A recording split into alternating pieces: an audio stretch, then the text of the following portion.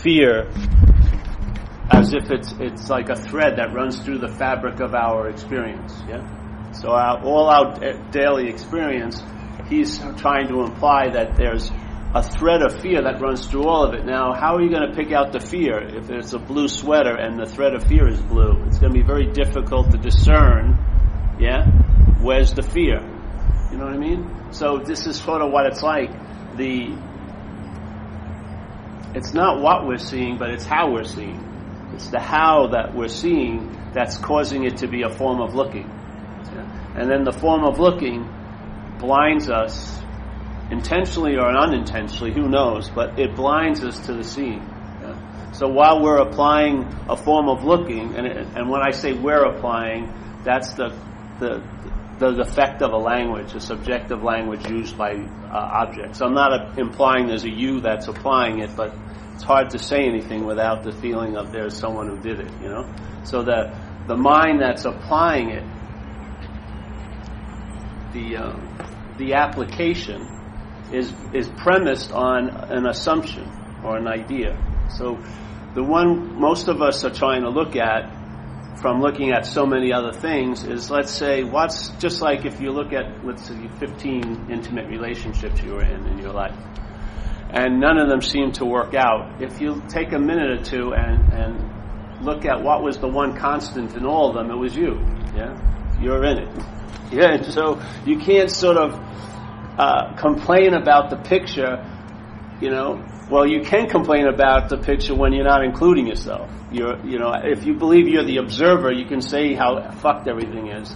But when you realize the observer and the observed are one event, yeah, that you're participating on how it's looking right now in a grand scale. Not you called Steve or Paul, but mind is participating on a grand scale how it seems to be, and the whole thing is functioning on a seeming. Yeah, it appears to be true or false. It doesn't appear to be true or false. It's just appearing. But the true or false is given to it by us. See? So it appears to be true or false to a you. Without a you, it would just be appearing. There would be no true or false to it. Yeah? It would just be appearing. But it appears to be, in other words, it's given a reality by the you that it's appearing to be too. Yeah? So it's you and I, the mind, that's giving everything the meaning it has. When it forgets that it's the giving the meaning it has, everything it's given meaning to can affect it greatly. Yeah? Because it's also given this a very big meaning. It's given this vague Paul or a sense of Paul or a mental idea sort of in a body or sort of affiliated with a body or identified as a body. It's given that a huge meaning, which is it's you. Yeah? And then from there, that you becomes like the funnel where all other meanings are given through. Yeah? So everything here is framed. It's very rarely that you see the frame, but everything here is framed in self-centeredness. So a feeling is framed in self-centeredness. It's held as your feeling. Yeah? A thought is framed as self-centeredness. It's held as your thought. An experience is framed in self-centeredness. It's held as your experience. Yeah? Other objects are claimed to be yours in somehow or someone else's. So we have private property and all that. Everything riffs off of these ideas, yeah? And it manifests. And because it manifests, in a sense, we give it a sense that it must be real because it seems to be so. But the seeming to be so is its reality. It can appear to be true or false because it's neither true nor false, yeah? You or the witness of it gives it the meaning it has, so. In this little, it's a couple of pages. I felt this guy, for me, it really registered for me because it gave me a flavor of it's almost fruitless to apply yourself to a path without a right view, you know. And the right view is there is no path. It doesn't mean you're not taking a path or appearing on one, but there is no path to what you are. If that right view isn't in place, then the path is seen to be a process that's going to produce an already causeless condition, which it can't. How can it can't produce a causeless condition. It can only seemingly produce a seeming condition. That's what happens. Yeah? It can't produce an uncaused condition because it's uncaused. Yeah? If it was produced, it would be caused. And then you'd have a role as an action figure. But because it's unproduced, that role of being an action figure, that actionness can't be applied to this because it's not of this place. Yeah? It's not of causes and conditions. So when people say, oh, I really felt really great, and I was really clear yesterday, and then the next day they can have just as seemingly real experience that they're really disconnected. And the solution isn't to try to do what they thought they did to stay in that feeling of being connected. It's to realize there wasn't anyone who was connected nor disconnected. Yeah? So then the importance of connected and disconnected diminishes because why? It's not about you. The you is the whole premise. All the meaning is finding a balance on that one spinning top of selfing. Yeah? We never look down and see that it's a verb. We just look out and think it's a noun. Yeah? We never look back and see it's a verb called selfing. We look from it and we take ourselves to be a noun, which is what? The product of that mental cause and condition, which is selfing. Yeah? So in a way, the sense of being an alpha and omega, of being Paul right now, is a product of a mental condition. It's not a cause. It's an effect, yeah? That's the good news. If it was a cause, we'd have to have morals about our effects and do things to change our effects, but there would be no way of changing the cause because it's the cause of everything, yeah? But we're not a cause in that mental sense. We're an effect. Selfing is affecting us, and the affecting is feeling like you're the cause. You're the doer, the thinker, the feeler. It's just a strong feeling, isn't it? It's just when the thought is seen, it's sort of framed in I'm the seer of it. Or at least it's about me somehow. Or it's about my view or my opinion. It's always, no matter how far out it gets, there's like a tether to it, to this one idea. And so our mental conditional eye goes to all the balls that are hitting our little bing, that rubber thing. Where they had the paddle and you'd hit it and it has a rubber band, so it doesn't really have its own trajectory. It's tethered and then it comes back, right? And it hits this and then boom, and it's like this. Yeah, the selfing produces the sense of a paddle. Yeah, but it's not. It's just movement. Yeah? There's no paddle that's hitting anything. It just goes this way or that way. Why? Because it's defined by dualism. Yeah? So what goes up must come down. What expands contracts. Just like they say the universe is expanding and contracting like a breath. Yeah? The lungs expand and contract. Everything is doing the same movement. The mind is going high, low, connected, disconnected, feeling great, feeling terrible, doing all this stuff. Yeah, it's constantly, everything's moving, and the only thing is there's different degrees. So let's say in the story of the universe, the inhale is like 1,000,000 years and the exhale is 1,000,000 years. In us, it's like the inhale is like 10 seconds and then 10 seconds exhale. Yeah? Feeling like we're connected may last a half a day and then disconnected 5 days. And that's usually the case. There's a big swing when it comes to our sense of well-being. It's usually very minimal on the good side and very extremely located on what we call the bad side. Yeah? Because the mind, it's defined by these swings, but it can play with the swing. Yeah? So someone who has a depressive bent, he will see. It's sort of like if you were every day, you were spraying color on everything, yeah? And then the mind was riffing, so it had a multitude of colors, but there's one mental process, it's just tinted yellow. So every time it sprays yellow on everything. This is sort of a point of view, isn't it? That's what happens. It's an attitude and outlook. If you have, let's say, a depressive attitude and outlook, everything is washed out, whitewashed with yellow. It's like, oh, it sucks. It's not going to... It's a nice day now, but I've got something to do at 4 that's going to really be terrible. You know what I mean? I have people call me up and they go, oh, my sister's coming over. And they know, they have this doom that it's going to be a terrible day.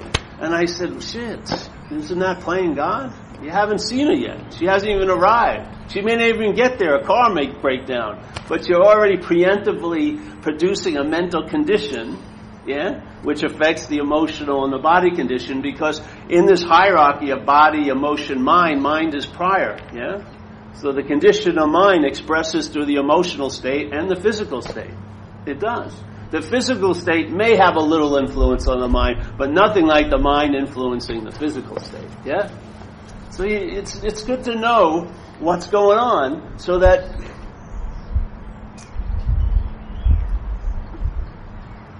it's good to know what's going on, because you are are part of what's going on. You're not like a solid thing that showed up here, and now you're standing tall in the midst of all this chaos.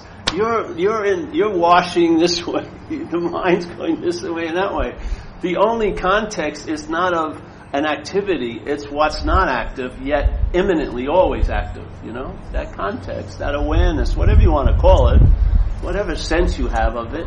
Maybe you see it rubs you closer when you're in nature or whatever. Maybe the silence speaks to you better down at the beach. It doesn't matter, but that's your own silence is echoing, yeah? In the manifestation. The manifestation doesn't have the silence, it's your silence that's echoing in the manifestation. It's like you're whispering to yourself all fucking day, and then you're thinking it's Muir Woods. It's fine to have love of Muir Woods, but don't forget it's the mind. The mind is whispering to itself through all of these situations, yeah? Just hopefully with satsang.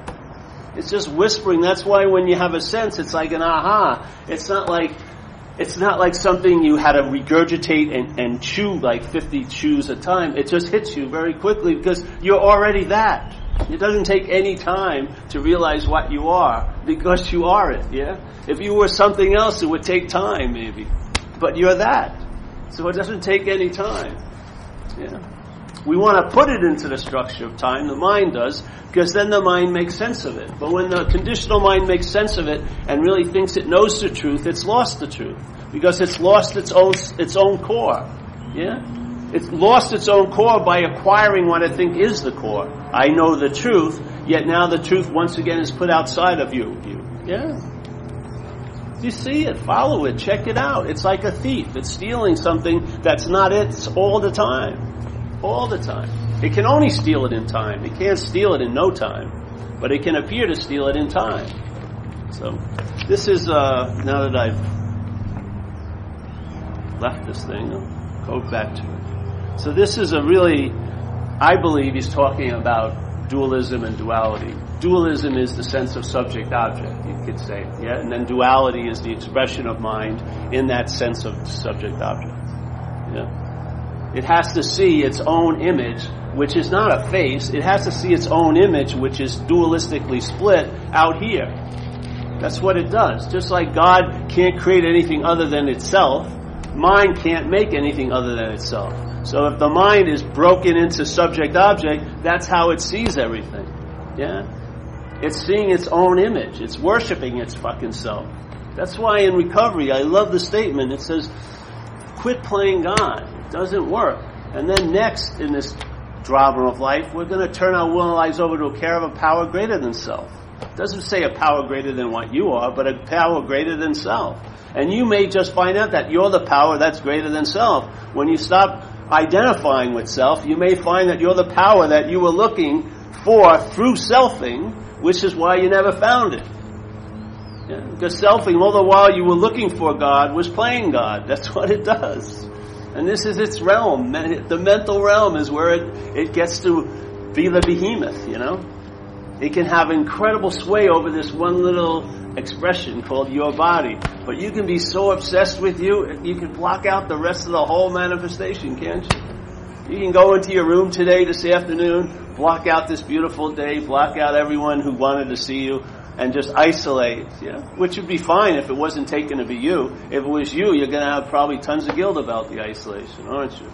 Because you think you're doing it, and you shouldn't be doing it. See? The same thing you call mental isolation is just solitude if you're not in selfing. I swear to God. The selfing is what's given everything the meaning it has. So, this is, let me find it first of all. So you're going to get like 2 talks in one day. Pretty good, eh? How can you beat that? This is Black Saturday. We're giving you 200% of talks instead of 50% off. Don't fucking. There's plenty of to go around. Don't freaking go crazy.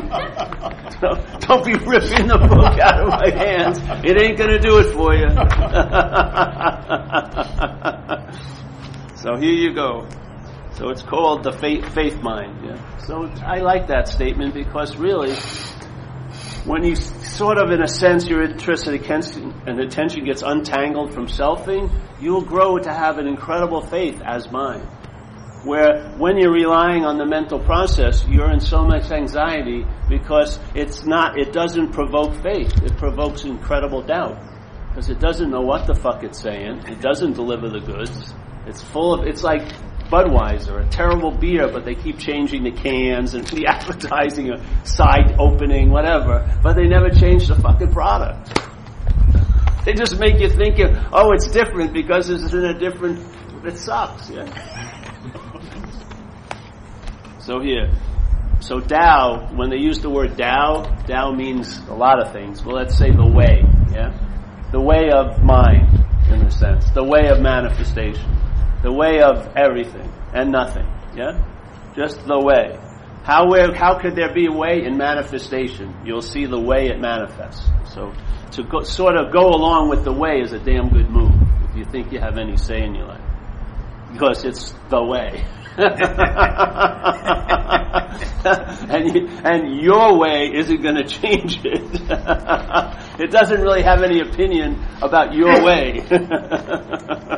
So Tao is self-evident to one with no preferences.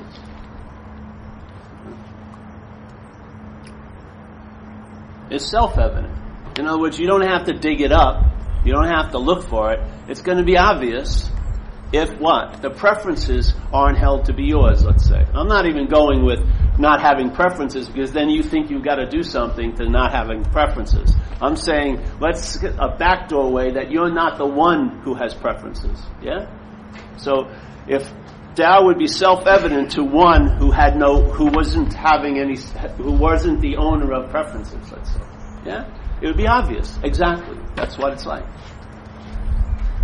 As soon as the importance of preferences, which are just like two mirrors, my preference to go this or not to go that, just to reflect selfing, that's all it is. I mean, selfing is using everything as a mirror to see its unface. It's never there, but everything implies itself, and so it comes up with the idea, I must be so, because everything's implying that there's a me, yeah? So, Tao is self-evident to one with no preferences. When like and dislike are absent, the real is obvious and clear. So what could you say? Okay, when like and dislikes are present, then the real may not be obvious and may not be clear. You would assume that would be the case, yeah? If there was a dualistic sense in this place of manifestation, if the real is obvious is when likes and dislikes are absent, so the real seems to be predicated on you, in a way. Yeah? Doesn't it? The real seems to be predicated on you because there's a condition. It says, when likes and dislike are absent, the real is obvious and clear. So in a say, there's a condition in a way. The real is obvious and clear, but in this place, if you have preferences or likes and dislikes, you're not going to see it. Yeah? So you got a huge role to play here. Yeah? You can, in a sense, the mental condition can block the recognition of what's real and clear. Yeah? By what? By its activity and your obsession with that activity. The mind's obsession with this activity called selfing is sufficient in this place, in this appearance, to block you from the real and the clear. So, the real is obvious and clear. Alright, when like and dislike are absent, the real is obvious and clear. So when like and dislike are present, the real isn't obvious and it's unclear, you could say. Yeah. Make the slightest distinction, however, and it appears disguised as heaven and earth. So it appears. It doesn't say it is heaven and earth. It says you make the slightest distinction because this is the magic of dreaming. Yeah? And why I would say that's what mind is doing here. So make the slightest distinction. Hey, this place is real and I like that and I don't like that. And it appears disguised as heaven and earth. Yes?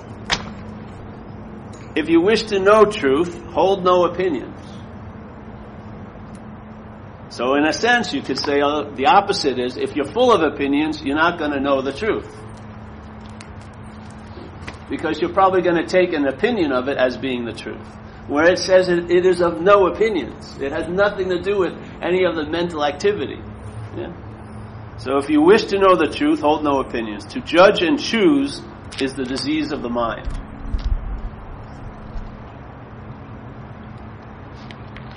When truth goes unobserved, the mind roils with self-centered striving. Yeah. Yeah. Go to Walmart yesterday.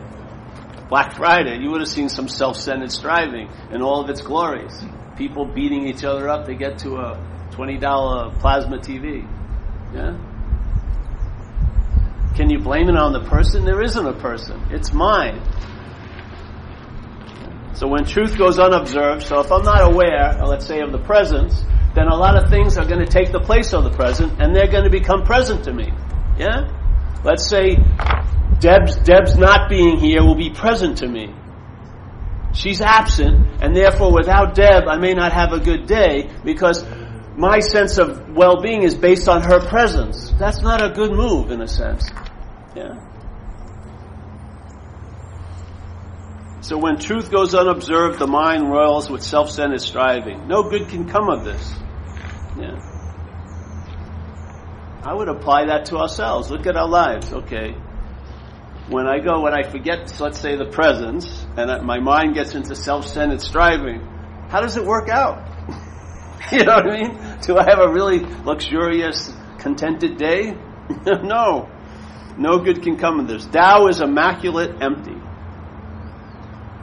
It lacks nothing, is nothing. Desire and aversion blind you to suchness. Yeah. It says it's not able to negate suchness, but it will blind you to it. Yeah? Can you reread that? Yeah. Tao is immaculate, empty. It lacks nothing, is nothing. Desire and aversion, either hate and love, whatever you want to call it, blind you to suchness. So suchness is more, in a sense, suchness can't be focused on or forgotten. The movement of the lens, which is desire, would be going like this, where you're here, and then you desire something, and all your attention goes into this one object, let's say, or one thing. Yeah? And an aversion is, you do the same thing, everything's big here, and then you get into hate, and you go into this one thing. This idea of being Paul. Yeah? So, yeah. And so the way to pick up presence isn't with a contracting, expanding lens. It's an open lens. Yeah. You know what I mean? Like dog shit open lens. Nothing special, no vigilance, no efforting, just to relaxed awareness where the lens is sort of left off. It's not going like this all day. It may be going like this all day, but there's another lens that ain't going like this all day. Yeah? Because your mind is on the obvious now. Do not become entangled in outer life, nor indulge in feelings of detachment. So you're fucked either way. Really. If you want to be a sinner, that ain't it. If you want to be a saint, that ain't it.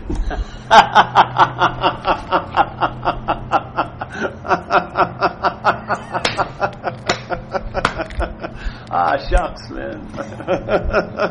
I have to be written into this, can't I? No, you're not. You have no relevance whatsoever. Do not become entangled in outer life, nor indulge in feelings of detachment. Serenely abide in what is. Yeah. Alright, so here's what is, yeah, let's say. And so there's a possibility. Actually, the appropriate natural response is to abide in it, because it's always there at all times. It's perfect resting place. Wherever you are, it will always be available. Yeah, that's just a natural response to it. Okay, now, when you're abiding in selfing, where your attention and interest is in there, there's no place to rest. It's agitated, yeah? First of all, everything is pressed upon by an idea of the past and the future. So you can't really enjoy what is, because it was and it will be. Yeah? So you can't extract the what is without the was and the will be in the mental activity. You can't leave its restraints, which is a dualistic expression, in an experience. You may have an experience where it gets stopped, but you'll go right back into it, yeah? In the mental condition, it's what is going to be what was and what will be. There's never a clean what is. Yet there's always a clean what is, yeah? But if it's being approached or held or known by the conditional mind, it's what was and what will be. It's being compared, it's being judged, it's being interpreted, it's being made into something. So the abidance in what is, when it's resting in the mental what is, which is what was and what will be, is agitation. And it can go to very easily to obsession. It's the same energy. When it's resting in what is, it's abiding, very nice word, abiding. Like you ever see The Big Lebowski, the dude abides. Yeah, he's abiding, that kind of abiding. And then there's, when it's resting in selfing, it's agitated. It's the same mind. It's resting in one thing called what is, and then it produces effects in manifestation. You travel lighter. The same mind, if it's resting in what isn't, what's not happening, it's provoked, isn't it? Constantly. It has tons of goals. It has tons of symbols of being okay, but they're always put into time. Like I was once okay, and I will be okay. Yeah, but it's never I am okay without those influences.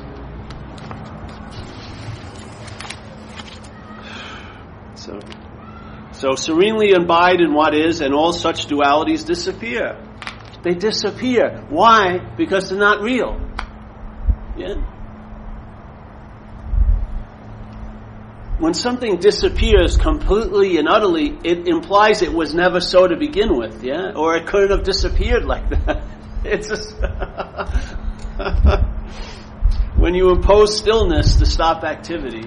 Where's someone who's doing that? I know a few. When you impose stillness to stop activity, stillness becomes an activity.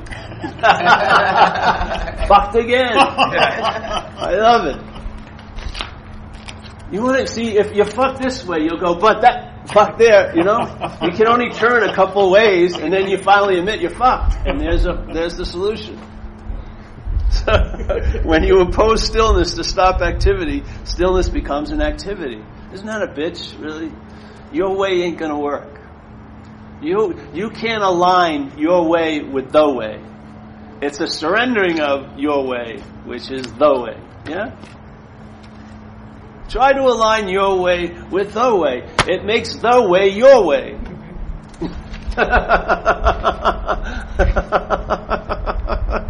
Get yet out of the way. Yeah, because you can never leave the way, so just get out of the way.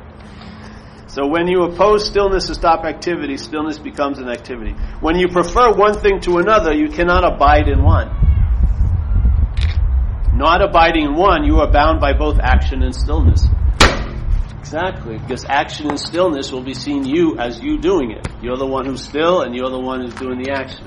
You're bound to the idea of being a self. It's not you are that, you're bound to it. Yeah? The way the mind is structured, it has become bound to it. In a place that, in fact, it can never be bound, but it can appear to be bound if this is the way things go. So if you hold on to preferences, thinking, yes, this is what happens. Yeah? This was so, and he was writing it, and it's so now. Like, how many, 1700 years ago? Same. The framing and the patterning of mind hasn't changed one bit. Appearances can change and come and go because that's appearances. But the pattern doesn't change. Yeah? So, believing appearances are real, you cannot see the source. Seeing appearances are void, you see both source and show.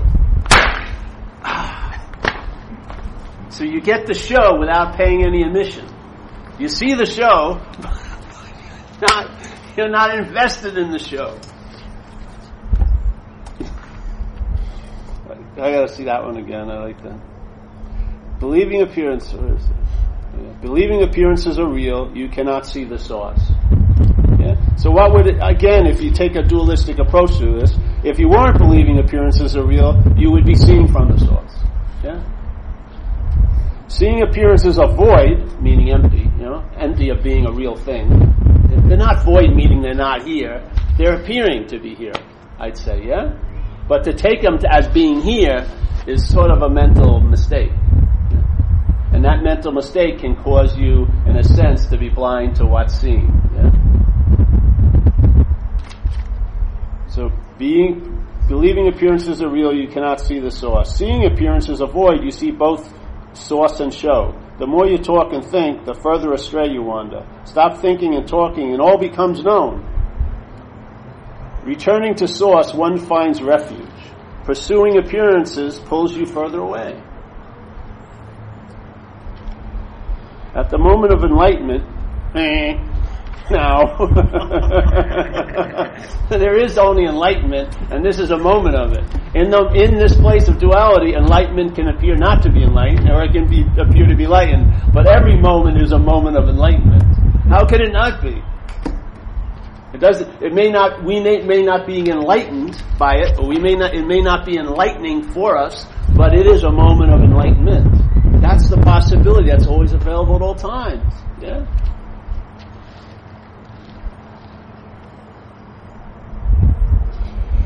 Returning the source, one finds refuge. Pursuing appearances pulls you further away. At the moment of enlightenment, neither appearances nor emptiness are known.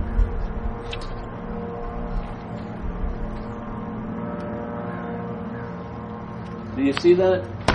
At that point, the dualistic thing, it appears as if it doesn't exist because it never did. Yeah? Neither appearances nor emptiness are known at that moment of enlightenment. That moment of enlightenment is not bye-bye, way in the future or in the past. It's now. And at this moment, neither appearances nor emptiness are known. Yeah? Because you're being. You're not a knower then. Yeah? You're not going to know fucking anything. You're going to be. Yeah? Nothing. Changes transpiring in an imaginary world are visible only to ignorance. I'll say that one again. Changes transpiring in an imaginary world. How about the physical changes you've been through since you woke up? You felt really good for 5 seconds, and the kidney or something, or your anal sphincter tightened, or something you ate last night came up again. Yes? Changes transpiring in an imaginary world are visible only to ignorance. Do not seek truth, just stop having opinions.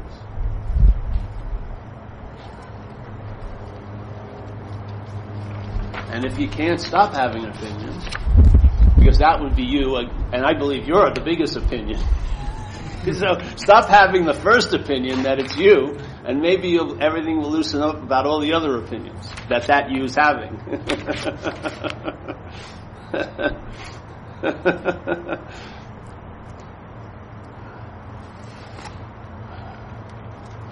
Do not remain mired in the dual-natured world.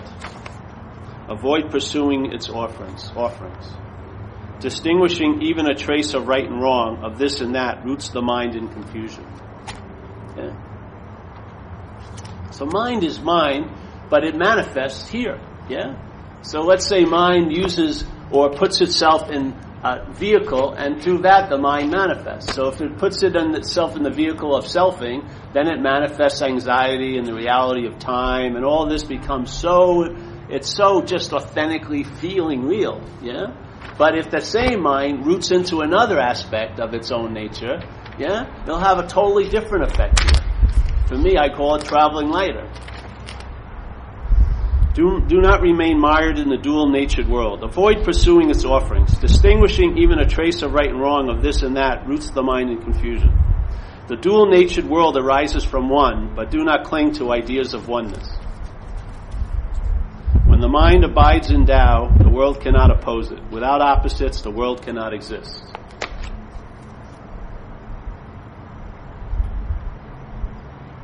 When discriminating thoughts cease to arise, the mind vanishes. When the mind vanishes, the world is seen as unreal. When the world is seen as unreal, the perceiver of the world cannot be found. Yes, yeah. The rest, do not cling to oneness. Yes, do not cling to oneness. To ideas of oneness. But do not cling to ideas of oneness. Ideas are different than oneness. Ideas are still the offering of the conditional mind, yeah?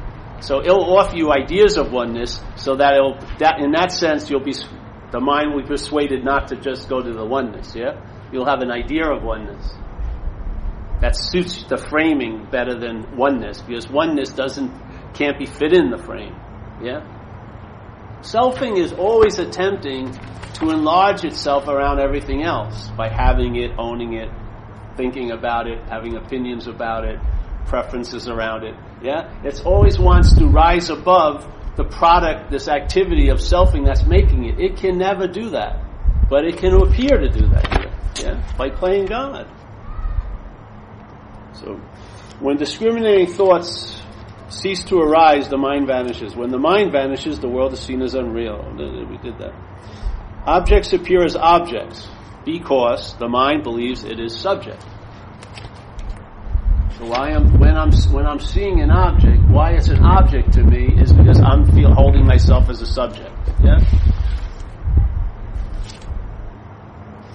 In truth, subject and object are not separate. They arise as one from emptiness and comprise the 10,000 things. In Chinese, let's say, metaphysics, they talk about Wu as the energy, God or like whatever. And then Wu sort of manifests in two sort of aspects, which is they describe as yin and yang. So the yin and yang dance, and then in the yin and yang dancing, they make the 10,000 things, which in the old Chinese, that meant everything, yeah? It doesn't mean there's only 10,000 things, but it implied everything that is made by this dance of energy. Let's say mind, now being expressed in a dualistic nature, dreaming, yeah? So there's mind, now expressing in a dualistic nature, and this is the dream of a mind expressing in a dualistic nature. This dance between high, low, good, bad, negative, positive produces all this appearance. Yeah?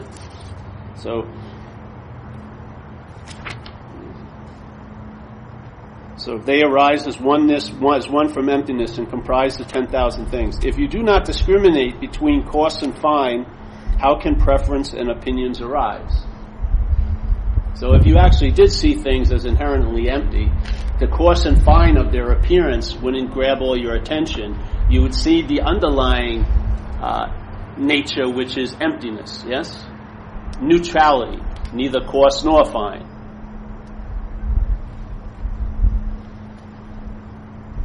Abiding in Tao is neither difficult nor easy.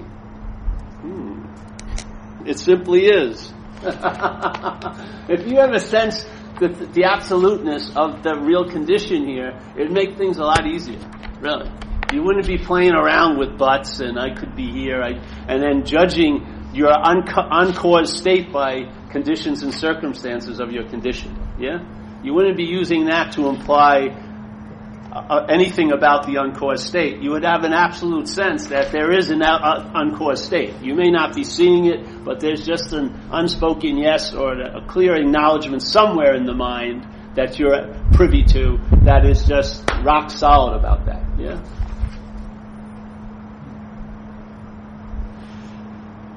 So abiding in Tao is neither difficult nor easy. It simply is. But those with limiting beliefs, fearful and indecisive, waver constantly between eagerness and hesitation. The faster they hurry, the slower they go. I'll read that again because one of our prestigious people was in the bathroom. There are no degrees. Abiding in Tao is neither difficult nor easy. It simply is. So, in other words, the abidance in Tao is already so. It simply is. It's when the mental duality starts arising and starts thinking it could be different, or it isn't that case, then all the shenanigans started taking effect. Yeah? But the truth is always the truth. It is. It wasn't like it wasn't and then you miraculously found it. It always has been available at all times. But those with limiting beliefs, fearful and indecisive, waver constantly between eagerness and hesitation. So like people come and they feel really good at a meeting and they go, oh, it's so beautiful, it's so easy to sense the light now. But what happens on Monday when I go back to work? There's the eagerness and there's the indecision. Yes? They don't believe it's going to hold water when it comes up against situations in their daily life. And so therefore, what happens? They're pledging allegiance to the mind that's given more reality to what's appearing than to what is. And therefore, they seem to suffer their own consequences.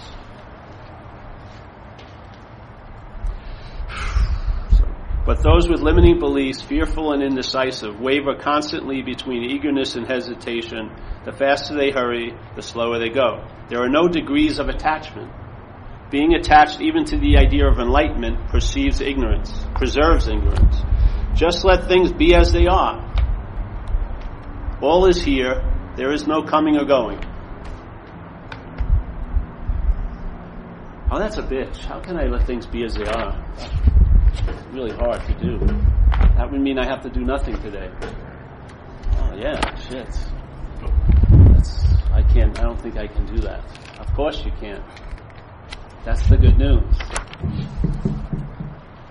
Really, isn't it? When we talk in recovery, they talk about acceptance. It's a big word in recovery. But acceptance to me is just you don't want to change anything. So let's say if I'm sitting here, it would be like I'd be looking at everyone and there would be no one that isn't here I'd want to be here, and no one that is here I wouldn't want to be here. I'd be accepting the heat on my body from this oppressive sun hitting me in the face all day. And all that would be happening, yeah? But non-acceptance, acceptance seems to be so difficult. Non-acceptance is where all the work is. You're just saying, no, I want someone who's not here to be here. Yeah? Or I want someone who is here, I want them out of here. Yeah, this is all the work. Non-acceptance is the fucking your way. The way is acceptance. Just let things be as they are. All is here. There is no coming or going. Tao is your very nature. Seeing this, everything is clear. You walk free and undisturbed as Tao. Not with the Tao, or to or towards the Tao, as Tao. You know? You are the way. Like Jesus says, you are the truth, the way, and the light. He wasn't saying, you better find someone who can show you the truth, the way, and the light. You are. I am the truth, the way, and the light. He wasn't saying me personally. The truth, the way, and the light. When you are tied to mind thoughts, everything is murky and confusing. So what ties you to thoughts? Your thoughts. That's what ties you to them. I'm telling you. The difference between a thought and my thought is huge. It's unbelievable. When you are tied to mind thoughts, everything is murky and confusing. The tiresome habit of judging saps energy and makes peace of mind impossible. What benefit is derived from imagining distinctions and separations? Well, you can be special, right, and alone. If you wish to abide in Tao, do not dislike the world you now experience. Indeed, to see there is no difference between Tao and world is enlightenment itself. The wise man expends no effort. The foolish man ties himself in knots. Tao is singular, solitary, indivisible. Distinctions are the imaginings of ignorance. To seek truth in the endless maze of the discriminating mind is a great mistake. Activity and stillness transpire only in illusion. You know how long this thing has been around, this thing? In time? Maybe, I don't know, 1,500, more than years? I mean, it's probably pretty good advice. You know what I mean?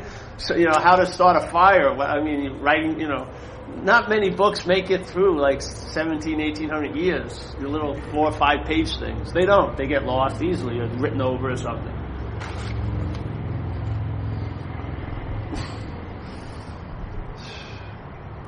Tao is singular, solitary, indivisible. Distinctions are the imaginings of ignorance. To seek truth in the endless maze of the discriminating mind is a great mistake. Activity and stillness transpire only in illusion.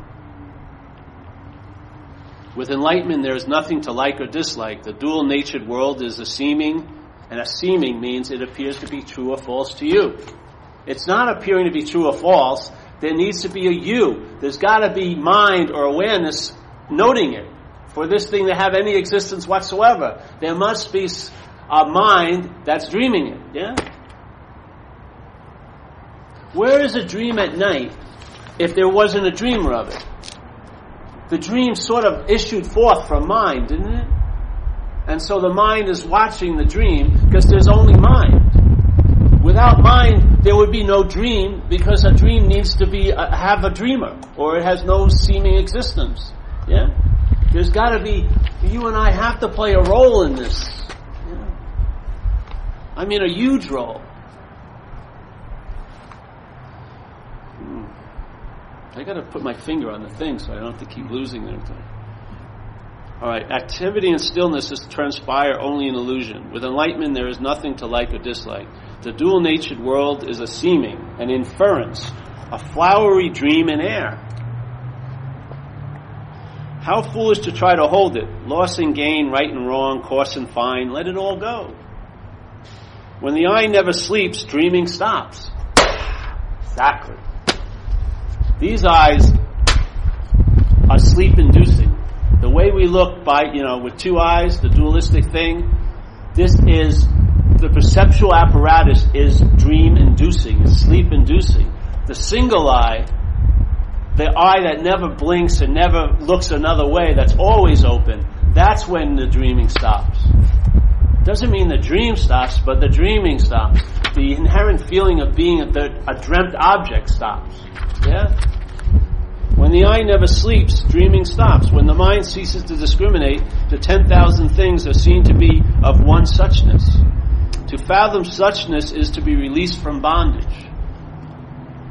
When all things are seen as one, the timeless self is realized. This state cannot be described. No analogies are possible. When movement stops, there is no movement. When there is no movement, there is nothing to stop. Both movement and rest disappear. Without such dualities, oneness itself cannot exist. Yeah, there's no entertaining oneness here without the feeling of two-ness. Two-ness begets the drive for oneness, yeah? If you would just realize there was no two-ness, you wouldn't be looking for oneness, and that would be oneness. You'd be there. When movement stops, there is no movement. All right. Without such dualities, oneness itself cannot exist. Nothing can be said about this ultimate condition. I would say it's your absolute condition.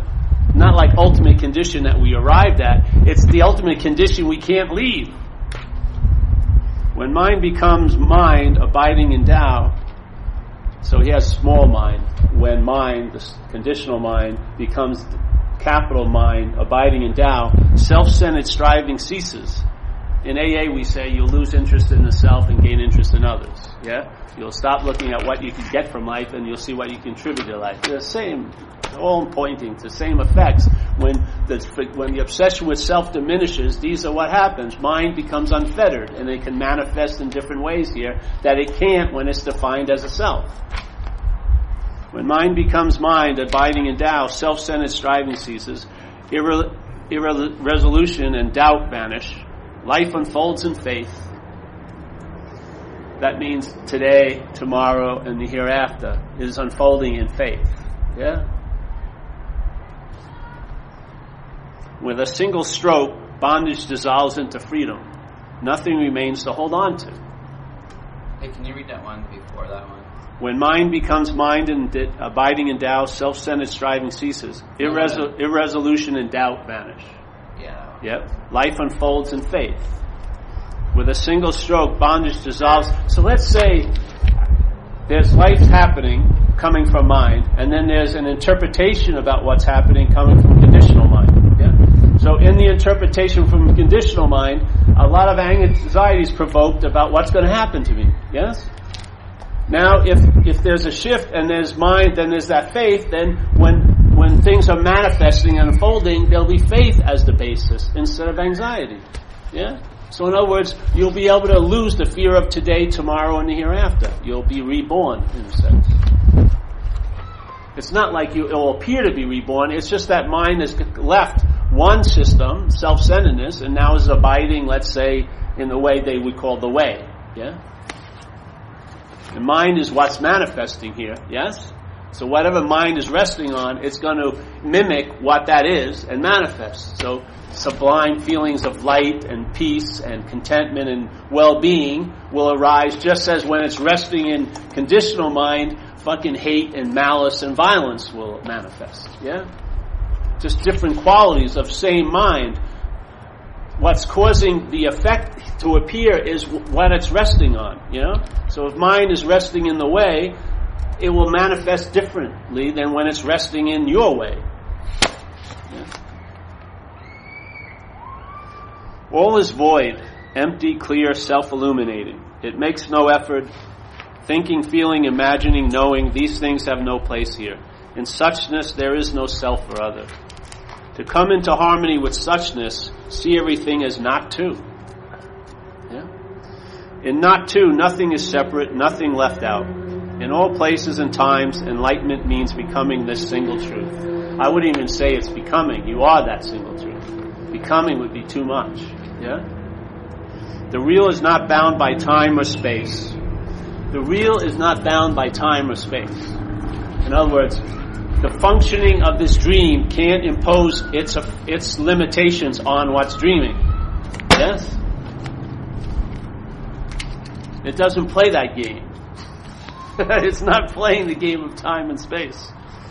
I tell you, if we lost a little bit of the influence of time in our thoughts and how we travel, you would feel immeasurably lighter. Time is a very heavy activity of mind here. Yeah, because even when you have a peaceful moment, it's compared to a past one, and then or the fleetingness of what's going to happen tomorrow. So you can't really abide in anything. You're constantly agitated. Even when you get to your goal, which let's say is peace, you can't rest there.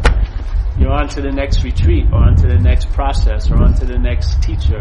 Yeah, there's no abiding. So to come into harmony with suchness, the real is not bound by time or space. Nothing defines it as large or small.